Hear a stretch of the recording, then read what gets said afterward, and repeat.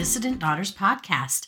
I'm your host, Ada, and I'm here deconstructing my Mormon faith and making space for other women like me to do the same. If you don't know what a dissident daughter is, well, it's a woman who actively challenges an established political or religious system, doctrine, belief, policy, or institution. And that's why I'm here, to challenge the Mormon faith as an institution, its doctrine and policies. If you want to come along on this journey with me, stick around and we'll do some talking, laughing, maybe crying, venting, deconstructing. We'll learn some new things, hopefully, and most importantly, be supported through this difficult journey. I'm glad you're here.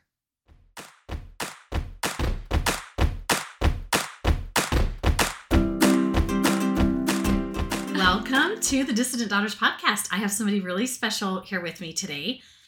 I found you on one of the ex-Mormon groups. I don't know because I'm in a bunch of them on Facebook, but that's where I found you. Probably Mormon Stories. Are you only in the Mormon Stories group? That's the only place I am. Yeah. Okay, so that must have been where I found you. Yeah. And she has a really unique story, and we're just here to talk about some of the experiences and fun things that she's had in her life. Because the craziness. She's got a wild roller coaster of a life. So I'm going to let you introduce yourself. Just tell us a little bit about, it's okay. Your puppy's wonderful. He doesn't bother me at all. Or she. It's a she. It's a she. She. Yeah. Voodoo. She's going to take a trip outside in a second. I love your puppy. Just maybe just give us a little bit of background about you, where you came from, what, I don't know, just a brief synopsis. This is not a Mormon story interview of 5 hours long, right? Well, I am Nana Ride. I am the widow of Sergeant Corey Ride. He's with the Utah County Sheriff's Office. It'll be 9 years next week. Is his anniversary. He was shot and killed in the line of duty. So since then, my life, I coded the day I was notified of his death. And tell people what that means, because a lot of people don't know what that means. Well, I'm a respiratory therapist, and I was working at the hospital in the nursery with the babies, and I'm doing heart tests on them before they could go home. Okay. And I got a phone call notifying me that my husband had been shot and killed. It was by a friend, not by the sheriff's department, so it wasn't like it should be.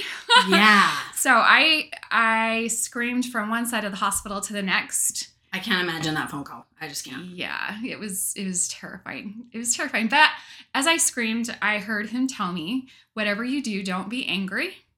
And he also, later, when the sheriff came walking in, after they had coded me, which means they had to resuscitate me, put me back. Okay. So my heart stopped. I stopped breathing. I touched the veil, came back, and all my heavenly gifts had popped open. And I could hear Corey tell the sheriff the dash cam was on. Clear as day. And then the sheriff walks in the room and I tell the sheriff, hey, Corey says the dash cam was on. Mm-hmm. And he says, no, there's no way that could happen because it was a new car. It was a new computer system. And he wouldn't have turned it on for this or something. He would have manually had to turn it on. Yeah. Okay. Yeah. Yeah. You've remembered really well. Yeah. I've listened to all your podcasts. Yeah. So anyways, they actually did go back and find that the dash cam was on, that Corey had turned it on, and that's how they found out what was going on. But from that day forward, I started to see spirits in the daytime with my eyes. I started to have more dreams. I started to hear things, smell things, feel things. I felt haunted and terrified at that point in my life. And I was super LDS at this time. I was born and raised in the church. So I was the kid that got knocked up at 15, and I was the chewed up bubble gum that no one would ever want, so I had because your parents never talked to you about sex. Yep. And you thought, well, we're not going to use protection because we're never going to do that. And then, I didn't even know what that was. Right? Honestly. It's just like the classic story. Yes. I'm sorry. It happens so much. Okay. Yes. So then you're a used chewed up piece of bubble gum. That's right. And so I got married when I was 16 years old and was married to him for 10 years. Went to the temple for the first time when I was 19. Oh my gosh. Okay. Yeah. And back then, it was the slit your throat, disembowel yourself, all of that stuff. At 19 years old to do those, I was horrified. Were you horrified? I was horrified, yeah. I never had to do those. Oh. I went through in 97, so they had stopped that part. But I was still horrified. It's still horrifying. Yeah. Even without that stuff, but that's like a step above. So you have a few children with him? 3, did you say? I had your first husband? Yeah, 3 children with my first husband, and then Corey and I. And then you met Corey, married him. Well, I had a second husband. Oh, okay. Mhm. Before Corey. Before Corey. Okay. I'm so Yeah. sorry. I'm jumping ahead. No, it's okay. We can forget that one. It was just 3 years, and it just was a not short good. little blurb. It was the I hate God years, you know? And Oh my Yeah. gosh, that's Yeah. funny. Well, okay, I think it's so funny because like you're telling me your life story and I'm thinking, wow, she's experienced a lot in like, you're not that old. You're still very young. And I'm like, oh, that's because you started at 15. it's true. Yeah, yeah. I lived a lot Marriage of at life. 16. Yeah, you've Yeah. lived a lot of life Yeah. in those years. Okay, so the second husband, short period of time, and then you meet Corey, who Then I meet was a Corey. highway patrolman. No, Utah County Sheriff. Oh, Utah County Sheriff. I'm sorry. Mhm. No, you're good. Okay. Yeah, no worries. And I was actually at a March of Dimes jail in Vail on Center Street in Orem Okay. at the Smiths. That's where you met him? That's where the jail was. Yeah. So I was part of a country radio station called KWJJ.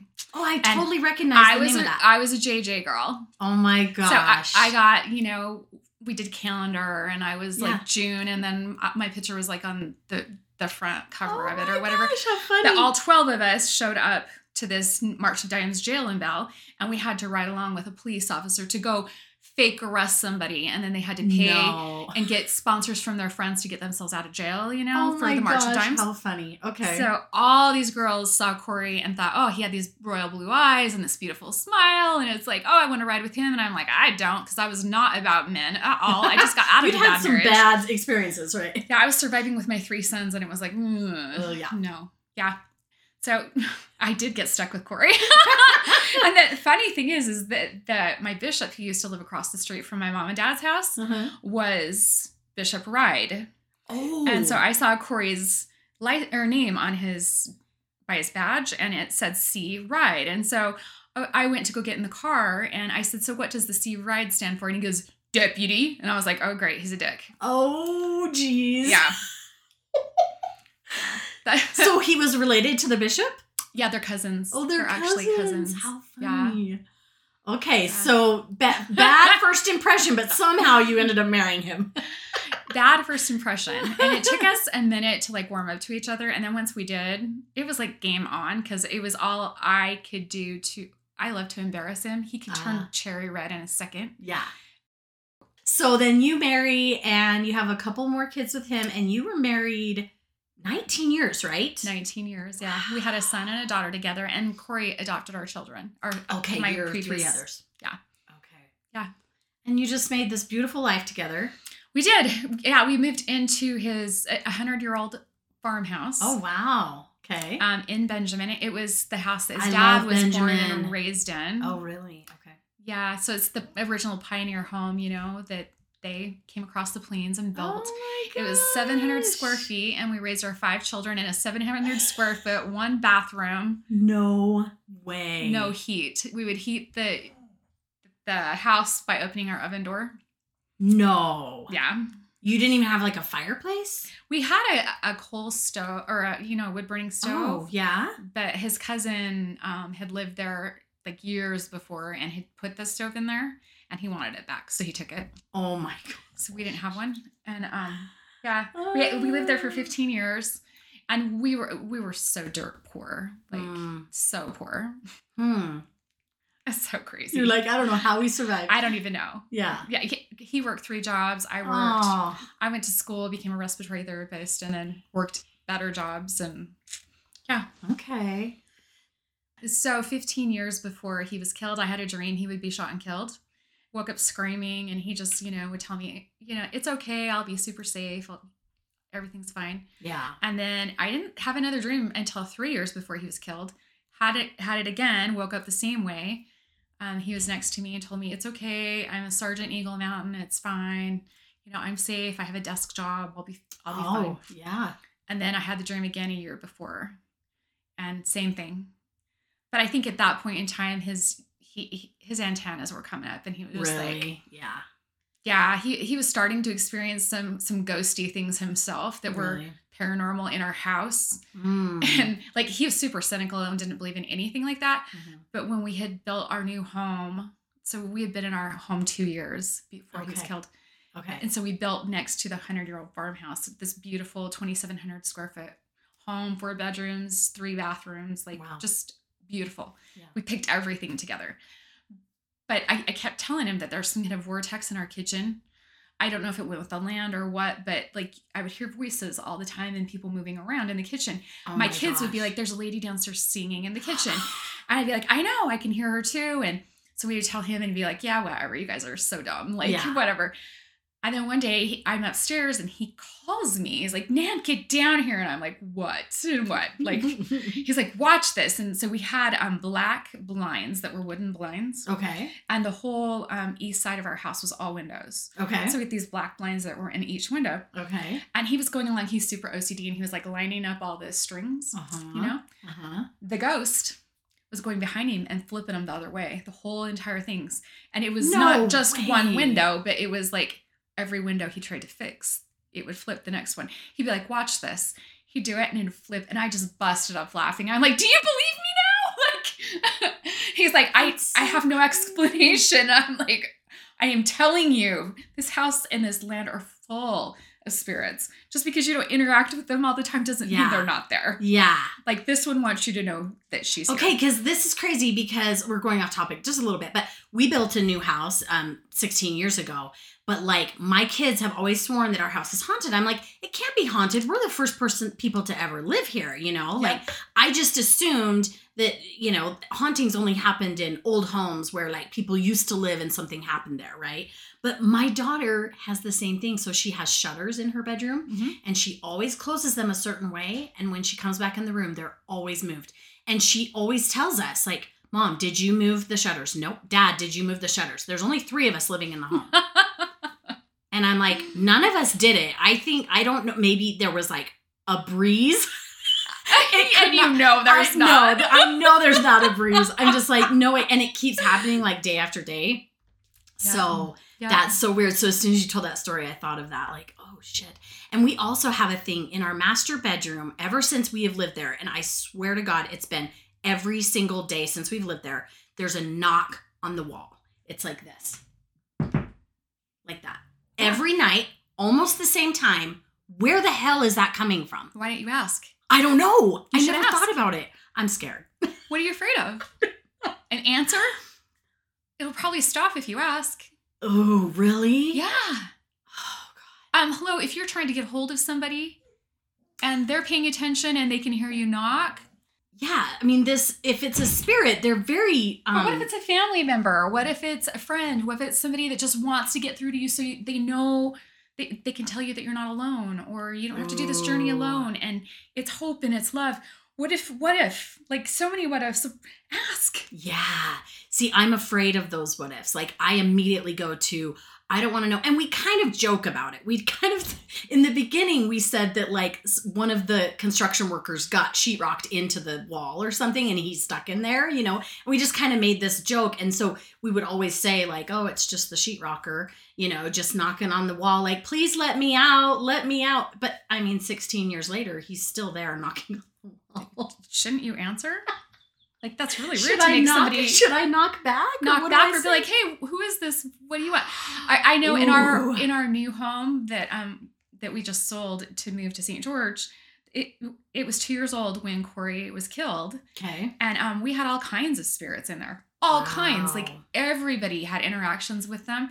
Like I just told you about, you know, the shutters, but we call them stinkers. Okay. They would smell like cigarette smoke or something. We've never smoked a day in our life. I'm a respiratory therapist. I don't even hang out with people that smoke. Like, right. No. But you would suddenly smell something that smelled like cigarette smoke? Oh, yeah. Oh, so we got to the point where we're like, hey, you're welcome to stay here. But you can't smoke. Your smell is offensive. Change your smell or you're going to need to leave. And they do. They change it right away. Boom. Are you serious? So you just have to... You have to talk to them. Talk to them. Like they're a person because they are. Wow. So you can make a request. Why not? I don't know. I just never thought of it that way. I do to Corey all the time. Really? Oh my gosh, yeah. I'll get into the car and I'll be like, hey, let me know you're there. Play me a song. Aww. Or, oh my gosh, about a week ago, Brad and I we got into the car. I haven't been on my phone music at all, like not in months and months. All of a sudden, my phone connects to the car, you know, and Hello by Neil Diamond starts to play. And I went to go turn it off and Brad grabs my hand and he says, no, stop. what if it's Corey? Oh. I was like, oh my gosh, because his angelversary is next week. Yeah. Like, what if it's Corey? And I was like, oh my gosh, you're right. Okay, whoa, okay. So we're listening to it, and a few minutes later, like, we can feel him in the car, and we're both bawling. And then the next song comes on, and he loved Metallica, and Yes. it was a Metallica song and an AC/DC song back to back. Oh my gosh. And then Brad went into this gas station to get breakfast burritos. As he's in there, I say to Corey, if it's really you, change this song right now and let me know it's you. And then the song stops. And Leona Lewis, who even listens to that? Okay. Not me. I don't know. Leona Lewis, heard of her. I Am Right Here. And the album is Spirit. Shut up. I kid you not. I just got full body chills. It's like, it's him. Okay. Yeah. You can't make this stuff up. No, this is like blowing my mind right now. So your husband dies. You have this experience where your heart stops beating. You stop breathing. Yep. You're like, do you remember like something like people describe of a near-death experience, like going towards the light or anything like that? No, things just went black. I was in a black space. Okay. And then I remembered opening my eyes again, and everybody I worked with was over the top of me. Okay. So you black out for a minute. So you don't remember anything from the other side of the veil, but something happened in that moment that just kind of opened you up to all kinds of spiritual experiences. Is that what you would call it? Or I like to call it my heavenly toolbox popped open, and all of my heavenly gifts just went bursting out, and it scared the crap out of me. Yeah. Because I started seeing things in the middle of the day. I started even seeing dark ones in the middle of the day and attached to people and going up the sides of walls and actual spirits that were showing me, what happened to them and where their bodies were. And I'm just like, I don't even know what to do with this. Like, yeah, that would scare the shit out of me. It was terrifying, completely terrifying. And I actually went to my bishop. Oh, okay. And he said, okay, Sister Wright, I think you have some real gifts. I don't know how to help you, though. I was like, awesome. But he called them gifts? Yeah. Because I would expect a bishop to be like, maybe you need some psychological therapy. help. Yeah. Maybe you need some medication. But like they would think that something's wrong with you. But you're talking to me, right? Do I look like I need No. psychological help? No, not at all. I think that he could tell that when we were talking. Like, I was legit. Like, this is the stuff I'm seeing. You were crazy. And I'm not crazy. And this is real help. Like, what do I do? I don't know what to do with this. Did you think you were going crazy, though? Was there a moment where you're like... So you knew it was real. You're like, I knew it was real. Not I just didn't know why. Mm. I knew it was real. I just didn't understand why. I thought I had done something wrong because of, my belief system. Mm-hmm. I thought I had done something wrong and that I was going to be haunted. And, not only did I have my life shattered and my husband ripped from my arms, but my family ripped from my arms, but I'm haunted too, all at the same time. So it was like, it was almost like all my shields were down and I was just getting bombarded, or like I was on this really soft or fast merry-go-round going round and round and round. I just couldn't get off. It was like, I don't understand. Yeah. And like processing all of that and wrapping your brain around what's happening to me. And it makes perfect sense to me that that's the way you thought of it, that you were like being punished because you did something wrong, because that's exactly what's taught in the Mormon church. It's like, if you are having, like, if you're seeing dark spirits or if you're feeling dark things, that's because you brought something upon yourself. Yes. Like, it's always your fault, right? Absolutely. Yes. That's what I thought. Crazy. Well, and then 3 months, I haven't even told you this. Ooh. 3 months after Corey was killed, I was called into the bishop's office and accused of adultery. No. Yep. Wait a sec. That's a thing? Like, how are you accused? Like, who told them? Did someone tell them something, or they just had a feeling? No, so apparently a man saw me on the news, because back then I was on the news a lot. Yeah. Man saw me on the news, told his wife that he was having an affair with me. What? And she went to her bishop, stake president to my stake president, to my bishop. I get called in because that's what a widow needs, is to have an affair. Yeah, because that makes everything better. Yeah. I was like, is this a joke? And he just was like, no, this is very serious. And I was like, can I at least see who the idiot is that's claiming that I've done these things? Because I haven't done anything. Yeah. And he shows me, and he pulls it up on Facebook. It isn't even anyone that would ever be in my wheelhouse. Ever. If you were the last person on God's green earth, would it ever be anyone that I would do anything with? ever. And I was just dying. I was like, seriously? I am grieving the murder of my husband and you are doing this shit to me? Yeah. Really? Now you have to try and defend yourself from... Yeah. Gospel of love, right? Oh my God. Okay, so you had multiple it sounds like multiple bad experiences with the church after Corey died. You told me a little bit about a lunch. Was it a luncheon that you had with some of the members of the 12? Tell me about this. Yeah, so my daughter and I, we were invited by the all the apostles and stuff to go eat with them, eat lunch with them. Because this was a very high profile, like everyone in the news, like I had heard of it. Yeah. Even though I didn't know you from Adam, but like I knew the story. I knew your husband was killed. I saw it on the news. Like everyone knew. And that adds to all the stuff that you go through, right? It was a 50-mile high-speed chase with people shooting across I-15. Like it was a big deal. They just shut down the freeway. Oh, because for all going of that after happening. him? Yes. Oh, see, I didn't know that part. There were roads closed down. There were cops coming from every was after direction. He shot your husband and then he took off. He took off. And cops were chasing him. Yeah, but they didn't know who they were after until a couple of hours later because it got called in as a suicide, neglecting to see the 8 shots in the front of the police car. Yeah, great police work there. Mm-hmm. And then they don't even know what they're after. They don't know if it's a sniper or what it is out in the middle of nowhere until Corey comes to me after my near-death experience at the hospital and tells me to tell the sheriff the dash cam is on. That is when they found out who they were after. Oh my That gosh. is how they knew what had happened because it was all on video. So interesting. I mean, to me, that blows my mind because I'm like, well, duh. Why wouldn't they look at the dash cam footage very first? Because they you just don't assumed... turn it on. But if an officer pulls behind a car with their hazards on, they're just checking to see if they're okay, and that's all Corey was doing. Yeah, it was just something in him made him manually turn it on. He knew something was up. He knew something was up. His spidey senses were going off, and he was just like flipping that on. And thank goodness because now that was used in the murder trial, and we knew what happened. We knew how many times that girl tried to get away. She was driving. How many times she tried to pull out and get away, and how everything went down. It was all on video. So, but without Corey saying that, they probably never would have looked. Isn't that crazy? Okay, I got us off on a little bit of a tangent. But yeah, so leaders in the church, somehow your story got out and they were like, hey, let's... So my area 70. Okay. He had set up this luncheon for us to go to. Okay. And all of the apostles were supposed to be there. Everything was supposed to be all set up. And we were excited. To me...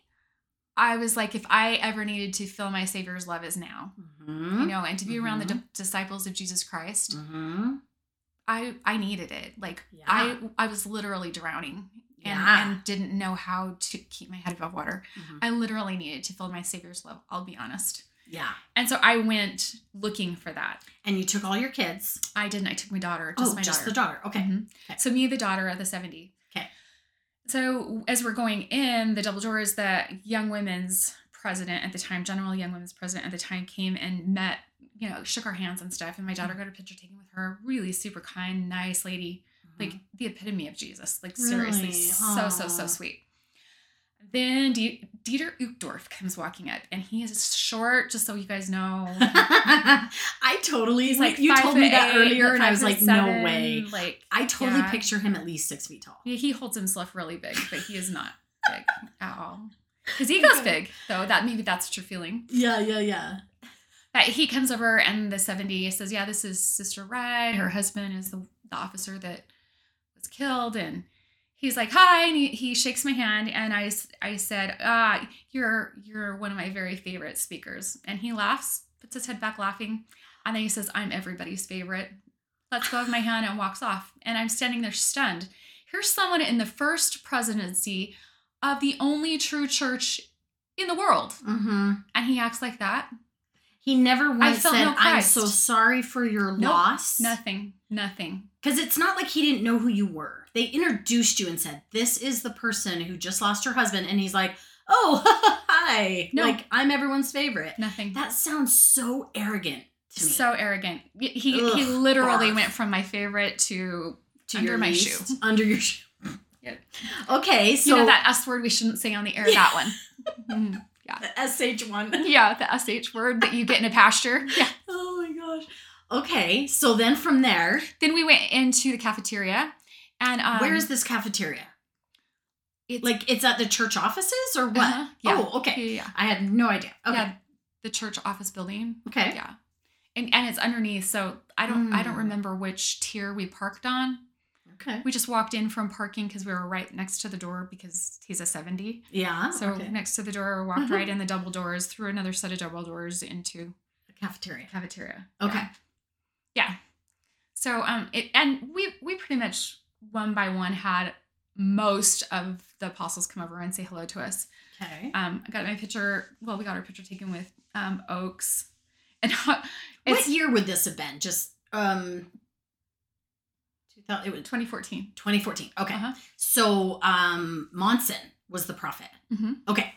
I didn't see him, by the way. Oh, No. He was probably already. He was mentally. Yeah, he was dementia, and he wasn't really. Okay. I was told, he wasn't around. So okay. Yeah, he was having some issues with his health. Yeah, for a while there. So yeah. Okay.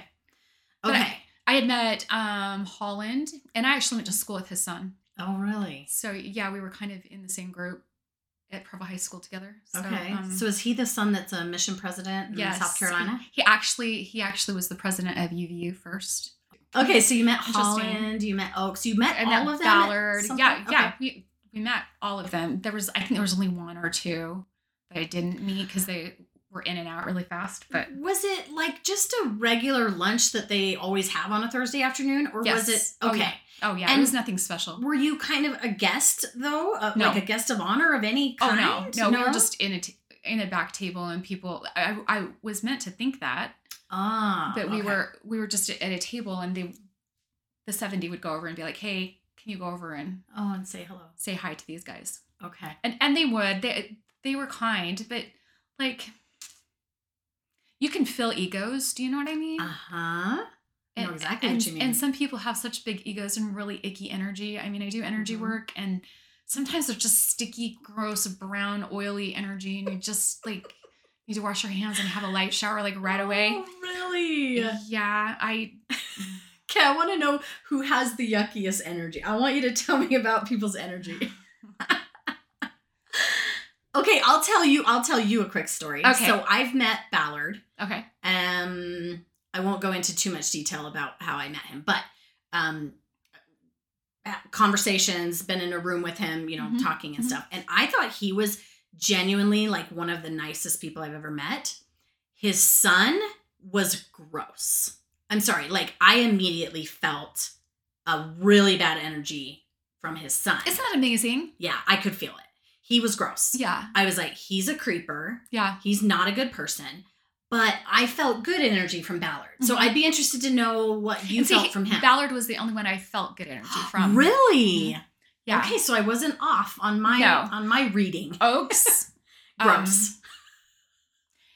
That's the word that comes to my mind. Please don't take this wrong, but like it's like he lived another life in the KKK. Like he felt not good. Yeah. Like forceful. That wouldn't surprise me at all. A forceful energy. Like, like I'm in charge, I'm the boss, like kind of thing. He would make people do things his way and only his way. Yeah. And I used to like him as a speaker. Like I did growing up. I did. Mm-hmm. I named a son after him.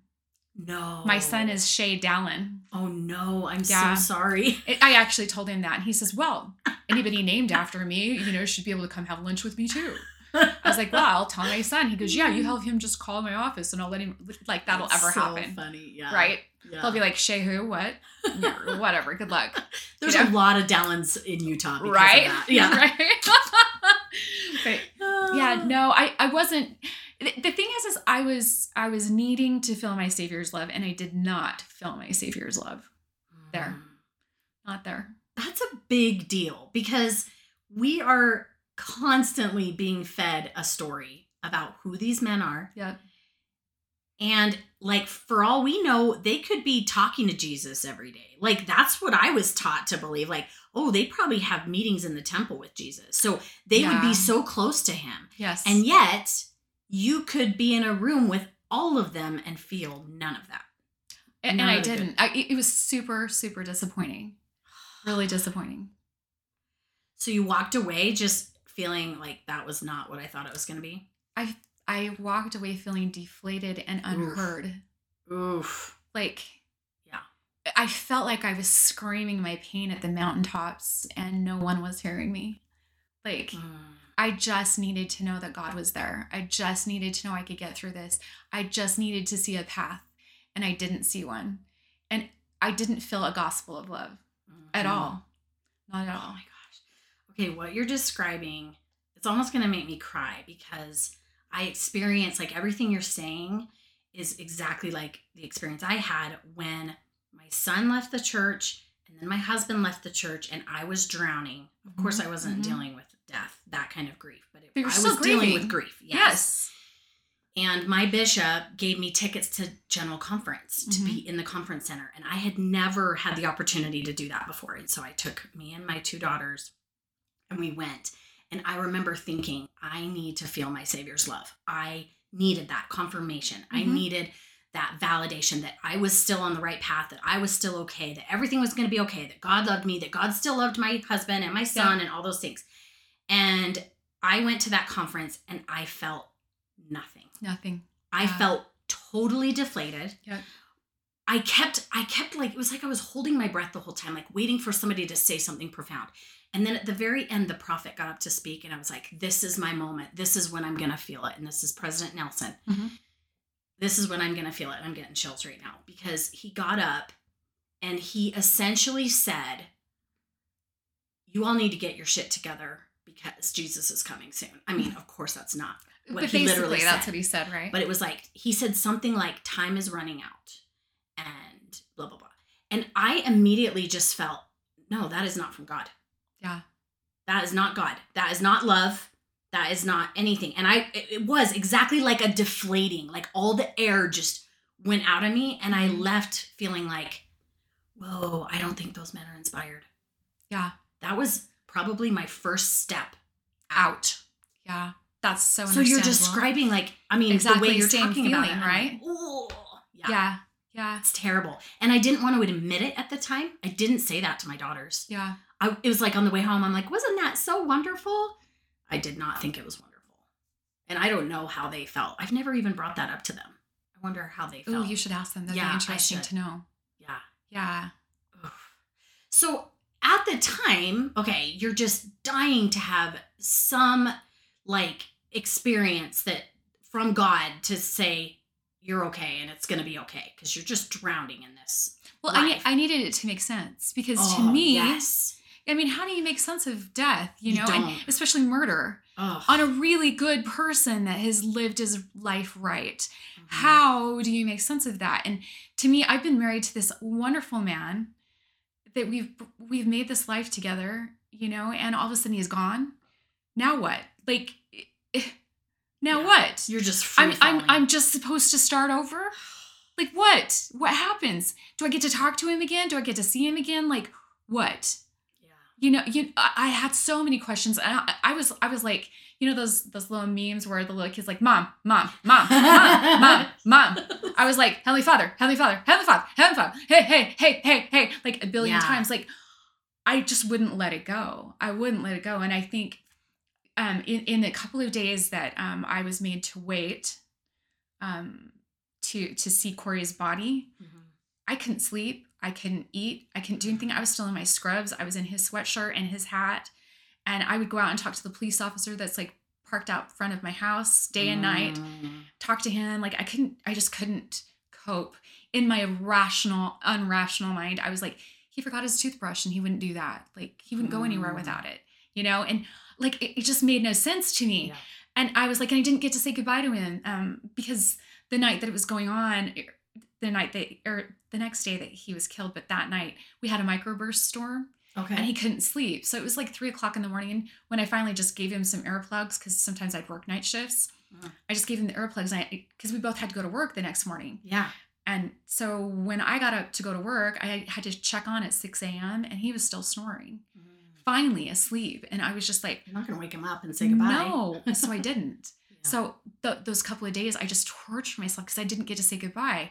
And he had called me at noon and he was killed at 1. But when he called me, he told me how much he loved me, that he had made dinner in the crock pot, like, all this stuff. And then all of a sudden he's gone. Like, I'm like, no, you got to let me say goodbye.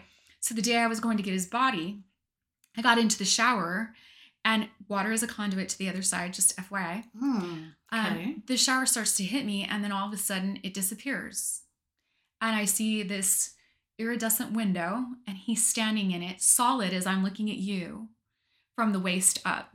I can see tears in his royal blue eyes and he smiles at me. My first thought was you would come to me when I'm naked. And he starts laughing.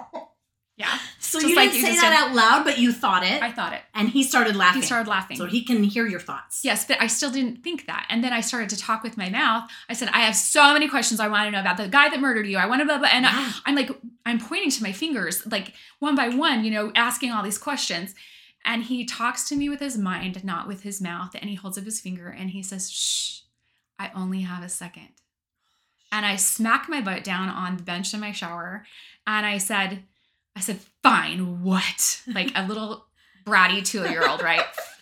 And he reaches out and he pets the side of my face and he cocks his head and looks at me. And with his mind, he says, you are so beautiful. I love you so much and I will never, ever leave you. And the water starts running on me and he's gone. And I was like, whoa. And I fell to my knees and I thank God for letting me say goodbye to him. Because that told me not only is there another side, and I saw it with my bare eyes. Yeah. I talked to him. He said goodbye. And if I can do it once, I can do it again. Yeah. And so I was like, game on. You're like, I'm gonna work at this. I knew when I went to go talk to the apostles that I was going to get answers, right? Yeah. No. Zero. So here's a question, and I don't know if you can answer it, but why does he only have a second? When he says, I just have a second. Like, wait, don't ask me any more questions. I only have a second. Why? What is he doing? I honestly think, this is what I know, actually. Okay. At the time, there's lots of stories, and it's in my book, by the way. You're writing a book. I've written a book. Oh, you've written a book. It's in editing right now. It's called Gracious Grief. Oh, How to embrace your grief and love yourself and others more deeply. So when is that coming out? Do you know? It's in editing. I'm hoping like by my birthday, April-ish. Okay. I'm hoping. Say the name of it again. Gracious Grief. Gracious Grief. Okay. I'm going to watch for that. Yeah. Okay. So you tell these stories in your book. I tell my whole, but there's miraculous stories in it. And so without killing all of the stories. Okay. Yes. There are lots of stories of people that were involved that day that had interactions with Corey after he was killed. Oh, no way. Lots of them. Lots. And lots of other stories of people. So if you picture a lake, that's just super still and you throw a rock in the center and that ripple that's just goes from the center all the way out. All the people that he touched in his lifetime, he's continued to help from the other side. And there's stories upon stories upon stories of him showing up in near-death experiences. Ooh, interesting. Yeah, so it's not just family. And in a way, I've been really jealous because it's like, you saw him? Gosh, dang it. Yeah, I'm sure. Do I have to die again? What's going on? Like, totally. I can totally understand that jealousy because it's like, well, why wouldn't he only come to me? And he does. I need him. He comes to me all the time, and sends me songs and birds and but it's unreal. Signs all the time. But like he's still doing what he did on this earth, and that's saving people. That's helping people. That's standing as a witness of good, and he hasn't changed. There's so many stories. I can't even. Ooh, I can't wait to read your book. And also, we should plug your podcast because it is amazing. Tell us about your podcast. My podcast is The Mormon Medium, and I've gotten a lot of shit for that. The kindness of the passion that you step in, yeah, because I go by Mormon, but if you are an uptight Mormon and you don't like the name, I'm sorry. I don't think we have uptight Mormons listening to my podcast. It's a win for Satan. So yes, yeah. Her podcast is amazing. As soon as I found out about it, I started listening. I just binged And you only had 7 episodes out, so I was like, I need more. It took me like 24 hours to listen to all 7 of them. I was like, I gotta, yeah. It's taken a life of its own. It's been super fun. So it's my husband's little baby. Like, it was his idea. I thought he was nuts, and I hate the sound of my voice. So it was like, oh, I didn't know if I want to do this, you know? Yeah. But like, we had talked about topics and things that we wanted to talk about. But we touch on a little bit of religion, you know, a lot of paranormal stuff, because that's been basically my life since Corey. Yeah. And I do psychic medium work, and I also do energy work, healing. And you had a balance today. I did have a balance today, and it was fantastic. I'm still processing it, kind of. Do you know what I'm saying? Absolutely. Like, it's almost like it's kind of a strange experience. It's really, it really did feel personal to me. Like, yes. Yeah. Well, like we talked to your body. Yeah. We talked to your actual beautiful body. Yeah. And your energy. So nobody else will get a balance like that, right? Yeah. But you learned what a meridian is, right? I did. And you know what your chakras are. Yes. And that they are shit right now. Well, No, not anymore. They were when I came in. When I came in, my chakras were all messed up, right? They were, but they're wide open and beautiful now. So you have rivers of beautiful energy running. So you're complete and whole. That makes my heart so happy right now. This is a totally new thing for me. It's so interesting. I love it.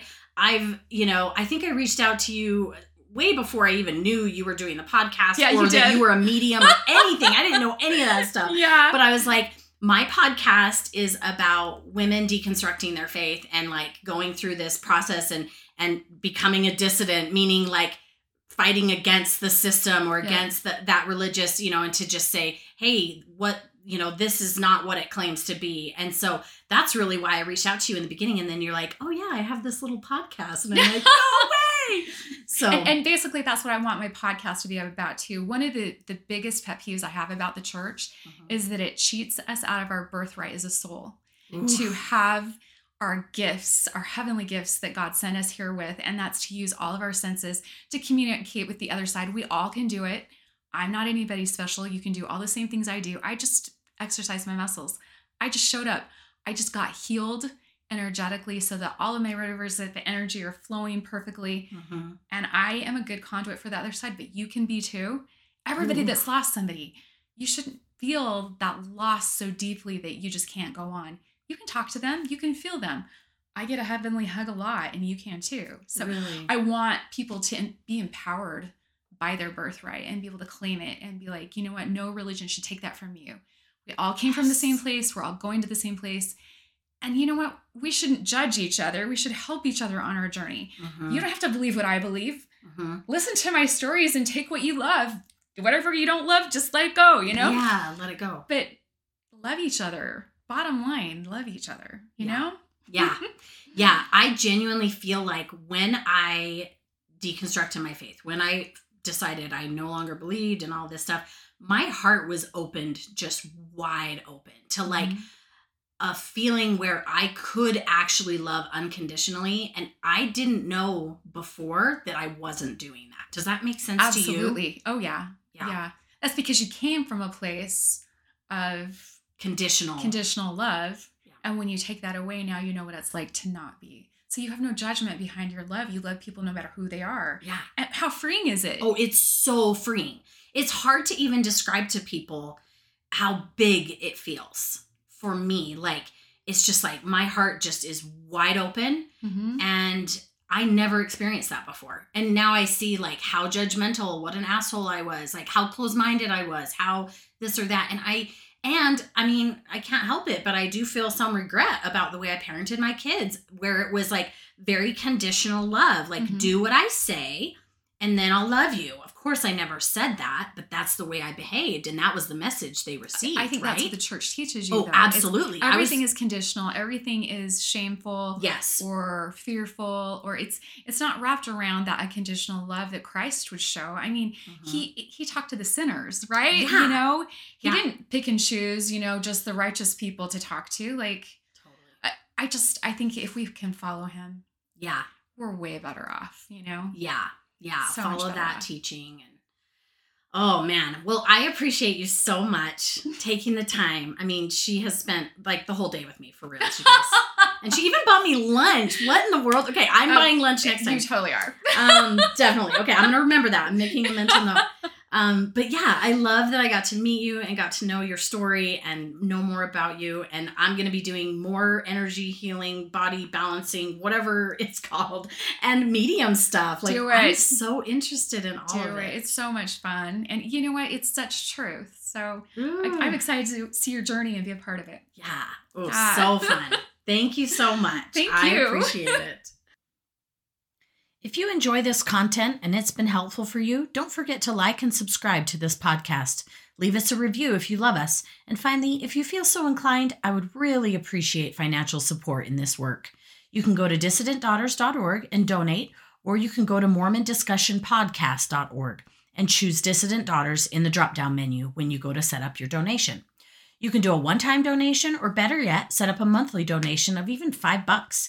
If you've left the church recently, you've probably experienced a 10% income increase. And here's a place where you can donate and know that you are supporting a fellow dissident daughter who wants to stick around and keep providing a supportive space for deconstructing our faith together. Thanks for all your support.